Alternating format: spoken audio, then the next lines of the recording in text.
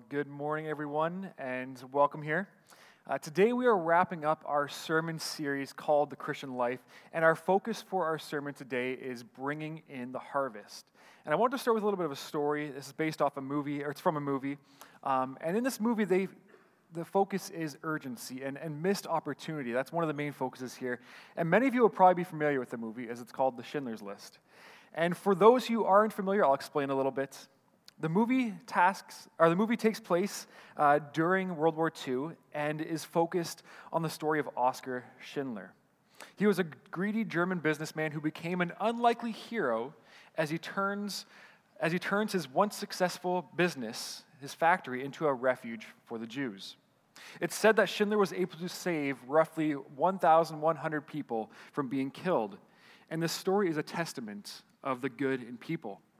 And what I want to point out from this film is the moment at the end of the film where Oskar Schindler had invested all his energy, all his fortune to save the lives of all that he could, because the war was about to end, all that he saved would now be free. And in return, Schindler would actually become a fugitive because of his involvement with the Nazis. As Schindler walks to his vehicle with his friends, with these Jewish friends now, he begins to weep. And it would be easy to think that he's weeping because he's joyful, the war is over, but these are actually tears of regret. These are tears of regret as he thinks, I could have done more. And so he says, I could have done more. I could have had more money. I shouldn't have wasted so much money. This car that I have, this could have been 10 more people. This gold pin that I have right here, this is 2, maybe 1 more person. This could have saved 1 more life. And this scene will forever be etched into my mind, and the words will forever ring true as he says, I could have done more. I could have done more. He knew that he could have done more to save the lives of all the Jews that he encountered. And likewise, I think we know that there are times where we could have done more to share the gospel with people.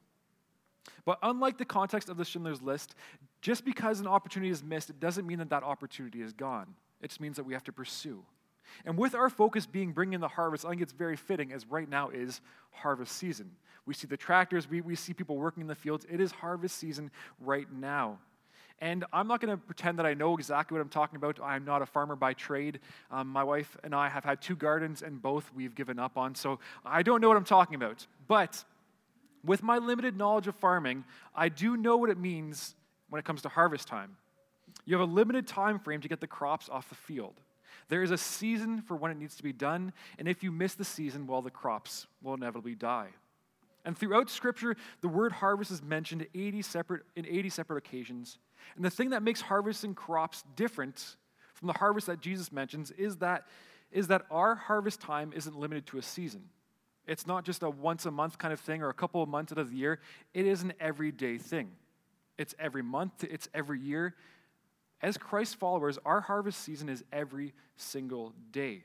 As every single day is an opportunity to lead someone to Christ. And the sad truth that we'll unpack today is that the opportunities are there to bring in the harvest, but the workers are few. And so before we unpack this, let's start with a word of prayer. God, we worship your name. We sing these songs of praise, Lord, because you are good. You are good in so many ways. And Lord, I pray that this goodness would flow from in us, and we would encourage others, that we would lift up others, that we could be the workers of the harvest, Lord. I pray for opportunities. I pray for boldness. And Lord, I pray that as we look at what Jesus says, that we would take this calling to be workers of the field. Amen. So follow along with me as we turn to Matthew chapter 9, and we'll be looking at verses 35 to 38, as Jesus says in this passage. Jesus went through all the towns and villages, teaching in the synagogue, proclaiming the good news of the kingdom and healing every disease and sickness. When he saw the crowds, he had compassion on them because they were harassed and helpless, like sheep without a shepherd. Then he said to the disciples, the harvest is plentiful, but the workers are few. Ask the Lord of the harvest, therefore, to send out the workers into the harvest field. And though this text is only a few verses, we can see Jesus' heart for the lost, and his hurt for those that are broken, and his calling for his disciples. And for us this morning, I want us to wrestle with how Jesus' response should impact us today. So starting with compassion, in verse 36 it says, when he saw the crowd, he had compassion on them. And the reason Jesus had compassion on the crowd is because they were harassed and helpless, like sheep without a shepherd. Jesus had compassion on the crowd because he knew without a shepherd to guide them, they would be lost. They would be at the mercy of everyone else. And the shepherd they needed was Christ. And throughout the gospel, there are many things that Jesus claims to be, and one of them is the good shepherd. In the Gospel of John, chapter 10, verses 7 to 18, Jesus gives this illustration, this idea that he is the good shepherd that people need in their life. It says, therefore, Jesus said again, very truly I tell you, I am the gate for the sheep. All who have come before me are thieves and robbers, but the sheep have not listened to them. I am the gate. Whoever enters through me will be saved. They will come in and go out and find pasture.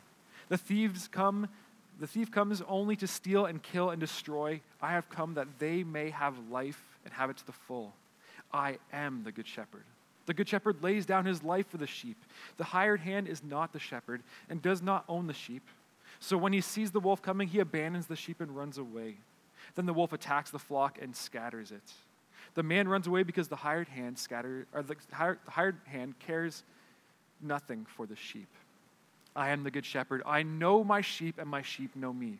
Just as the Father knows me, I know the Father, and I lay down my life for the sheep.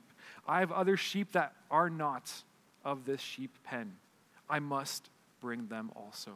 They too will listen to my voice. There shall be one flock and one shepherd. The reason my Father loves me is that I lay down my life only to take it up again.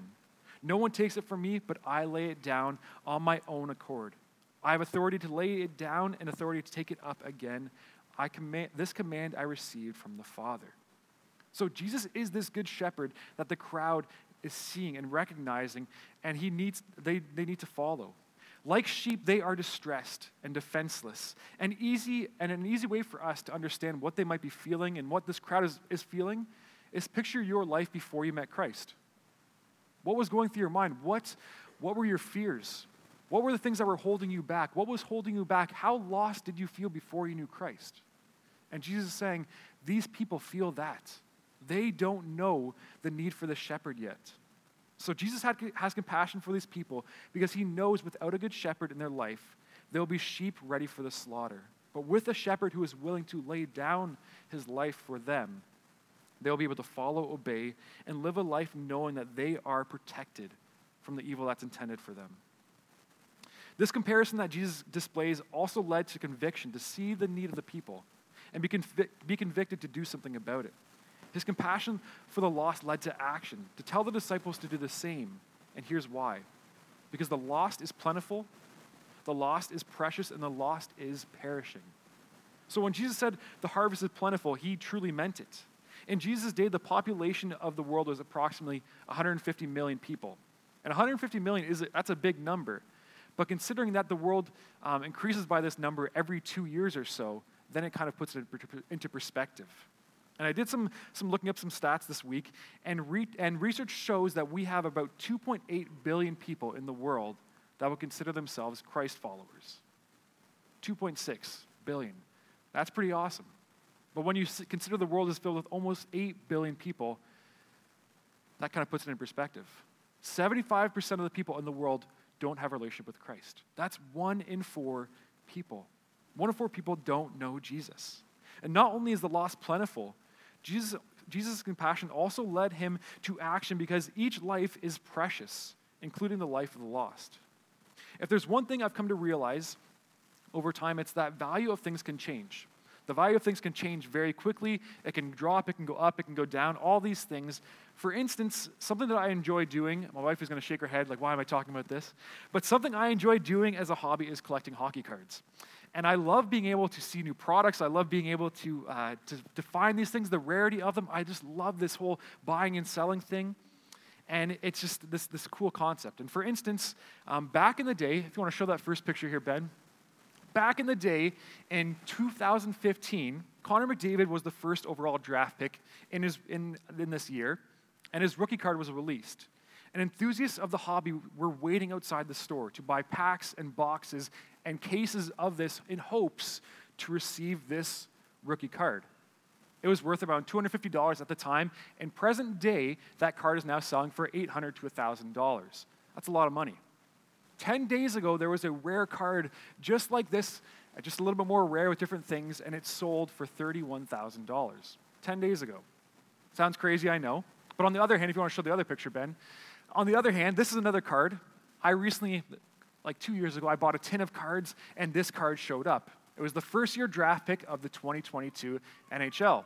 His name is Alexis Lafreniere, and I opened the pack, I saw the card, and I said, I need to sell this immediately. And I did. I sold it for $145. Present day, it is worth $40 to $50. And as you can see, this might sound like a waste of money, which it might be, but that's besides the point of this. This is just one example of how value can change over time. But when it comes to how precious the lost are to Jesus, that price tag never changes. In Luke 15, Jesus has the crowd of tax collectors and sinners gather around him, and these are all the lost. That is his crowd. The lost are his crowd. And in this chapter, he clarifies to them how important they really are to him by sharing 3 parables. Jesus first shares the parable of the lost sheep, and if one sheep out of the 100 were lost, he would leave the 99 for the one. Another parable that he shares is the parable of the lost coin, giving an example of a woman who had 10 coins but lost one, and carefully searched the house for this one missing coin. And the last parable he mentions is the parable of the lost son. The son who took his father's inheritance, set off for a distant country, and squandered all the money away. And once the son was left with nothing, he was at his breaking point. He returned home and expected to be treated poorly. But instead, his father greeted him with loving embrace. And these are 3 different stories that have 3 different values, or 3 different things that varied in value. But the result of each parable was the exact same. There was a celebration and rejoicing when the lost is found.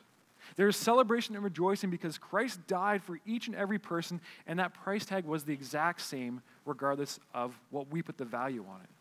In 1 Peter 1:17-20, it says, "Since you call on the Father who judges each person's work impartially, live out your time as foreigners here in a reverent fear.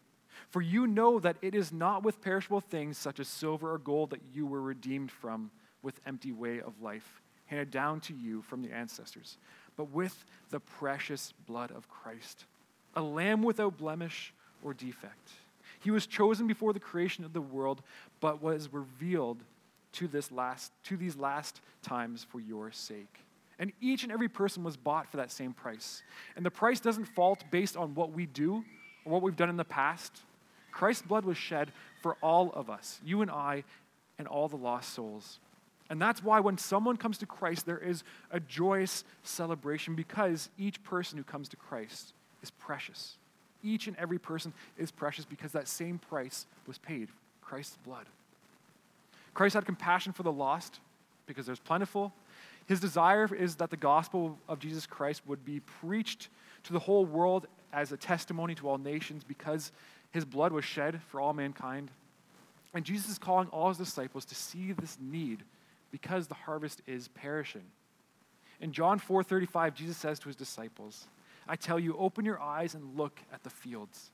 They are ripe for the harvest." Jesus is saying to his disciples, open your eyes to all those around you.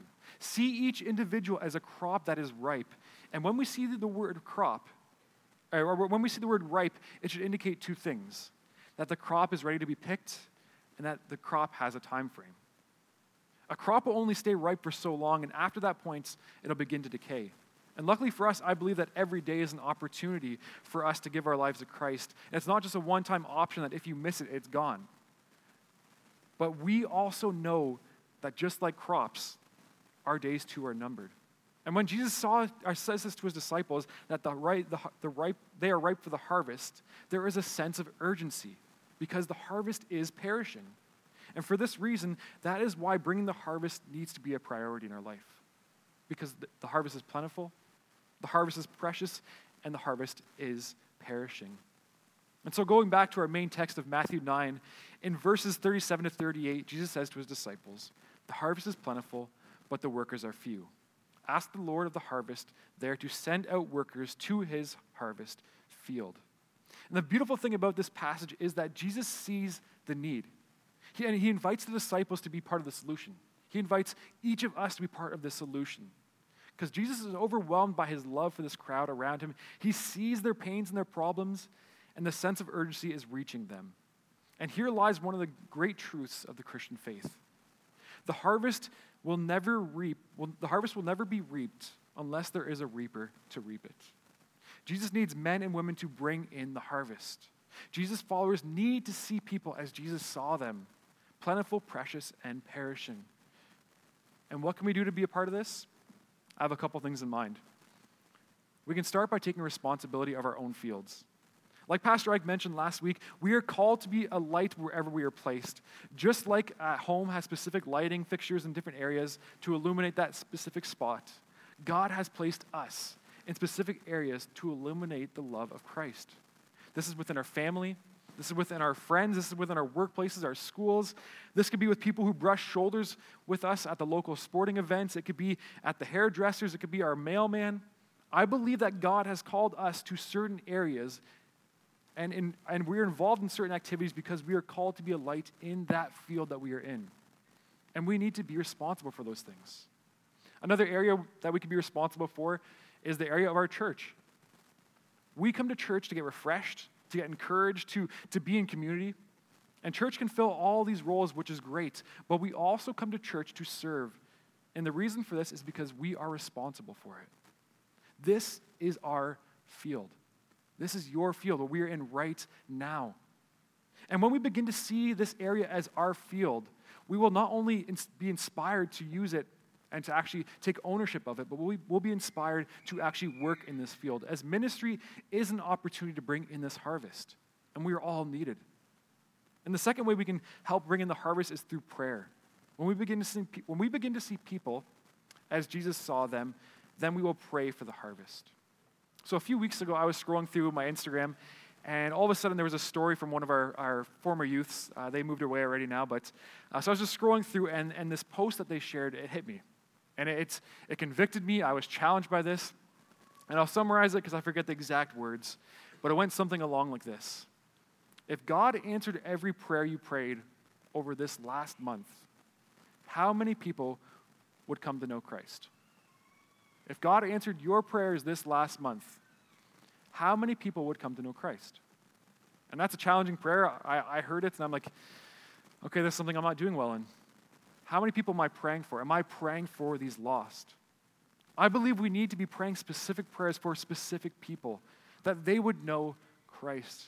If we believe in the power of prayer, then the best thing we can pray for is those who don't know Christ to accept the gospel. And along with praying for people, like Jesus says in verses 38, ask the Lord of the harvest, therefore, to send out the workers into the harvest field.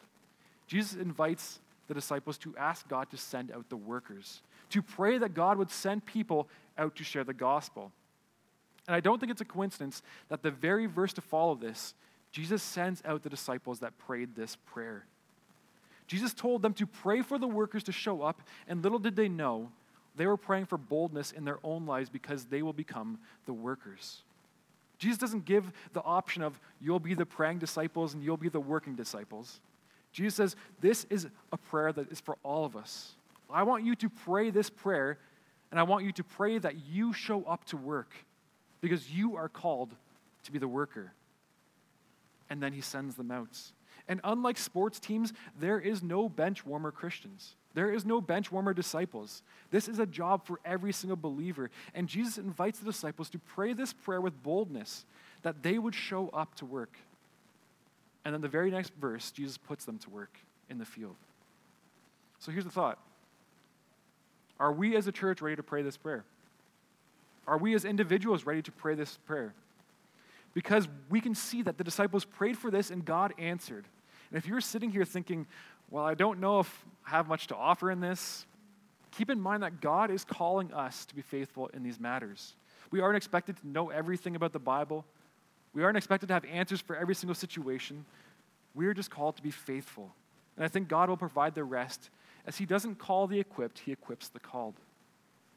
Meaning, if we are fully devoted followers or fully devoted disciples of Christ, Jesus is calling us We are the workers, and God is calling us to work the fields because the harvest is waiting for us.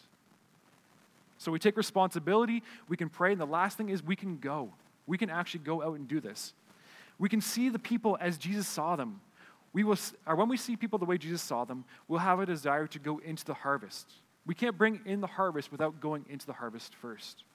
So I already touched on taking responsibility in our own fields, but at some point we need to go out of our comfort zone, and we need to go. We need to share the gospel. We need to share the good news of Christ with those outside of our circle. So this can be a daunting task, but the process is planting seeds. It's not our job as the workers to save them. That's God's work.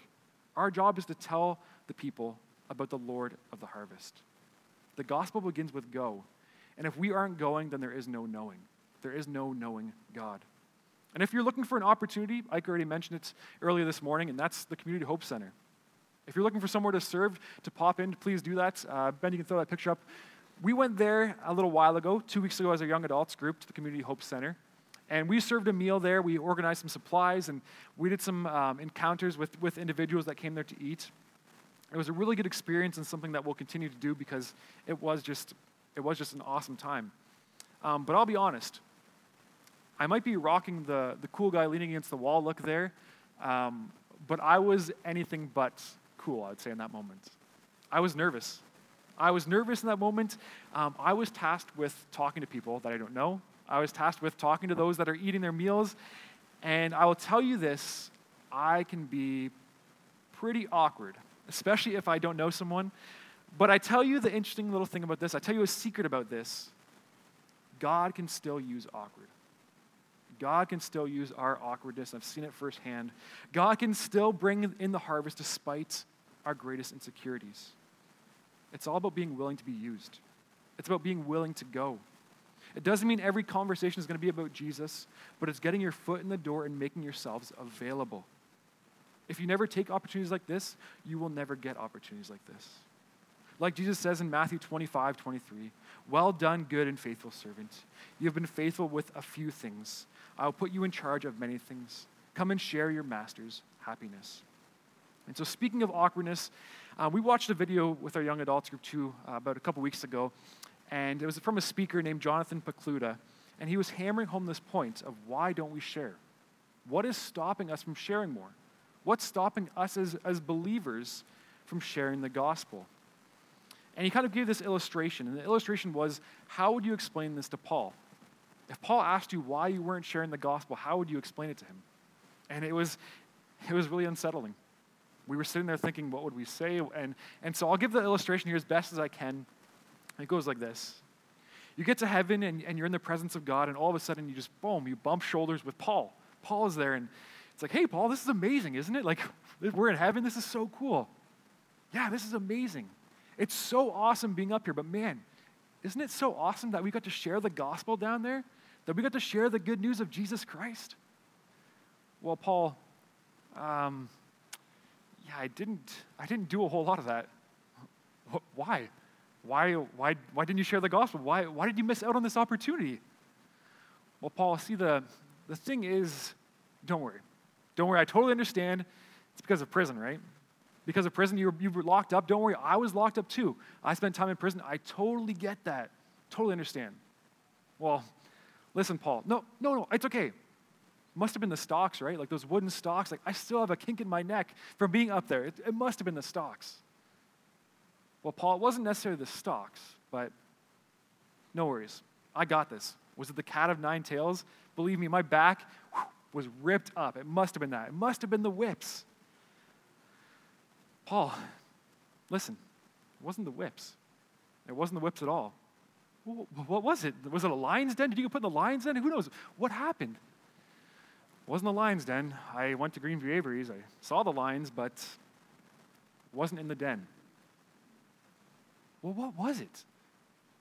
Why did you miss out on sharing the gospel with everyone? Why? Paul, here's the deal. It was uncomfortable. I didn't know what to say. I wasn't sure who to share it with. It was just kind of awkward. And when we put our excuses next to Paul's life, it puts into perspective of how much are we willing to actually go through. How much are we willing to work in order to share? And I'm not saying this to make us feel ashamed of not sharing the gospel. I'm saying this to make us not ashamed of the gospel. Because Jesus said the harvest is plentiful, but the workers are few. And if we aren't willing to work, the harvest is perishing. And so, church, the month of October our series is Serve, and it's fitting because we just spent the whole month talking about living out our Christian faith, and now we get a chance to hear about it.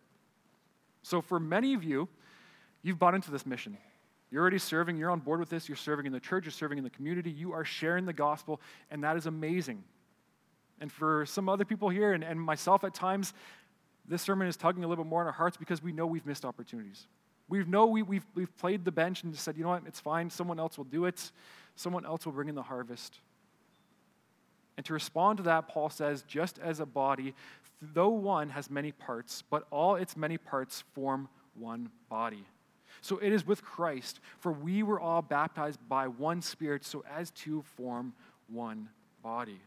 Whether Jews or Gentiles, slaves or free, we are all given a spirit to drink. Even so, the body is not made up of one part, but many. As individuals, we can only do so much, but as believers, as a church being unified in this, we can accomplish much more, which is why we need to see the harvest as Christ did. We have to be responsible for those around us. We have to pray for those that are lost, and we have to be willing to put in the work. And the way that we can start doing this is with two simple things. Ask the Lord of the harvest to send us out into the field, and then prepare yourself, because we are the workers that God is calling. We are the workers that God is calling to this. Let's pray. God, we come before you today, and this call to be a worker is not an easy call. This call to go out of our comfort zone, this call to share something that we struggle at times even to believe. We have our doubts, we have our moments, all these things, Lord, but we know that you are still a good God. We know that you are still powerful. We know that you saved us from our sins. And Lord, I pray that we can take on this task to be your worker, because the harvest is precious. The harvest is plentiful, Lord, and the harvest is perishing. And if we aren't willing to put in the work, then who will? And so, Lord, I pray that you soften our hearts. I pray that you open our eyes to this need, Lord. And I pray that we would become the workers, that we would pray this prayer, ask the Lord of the harvest to send out the workers in the field. And Lord, I pray that you prepare our hearts to be those workers, to be your hands and feet. Amen. Thank you for joining us this morning, and I look forward to seeing you again next week.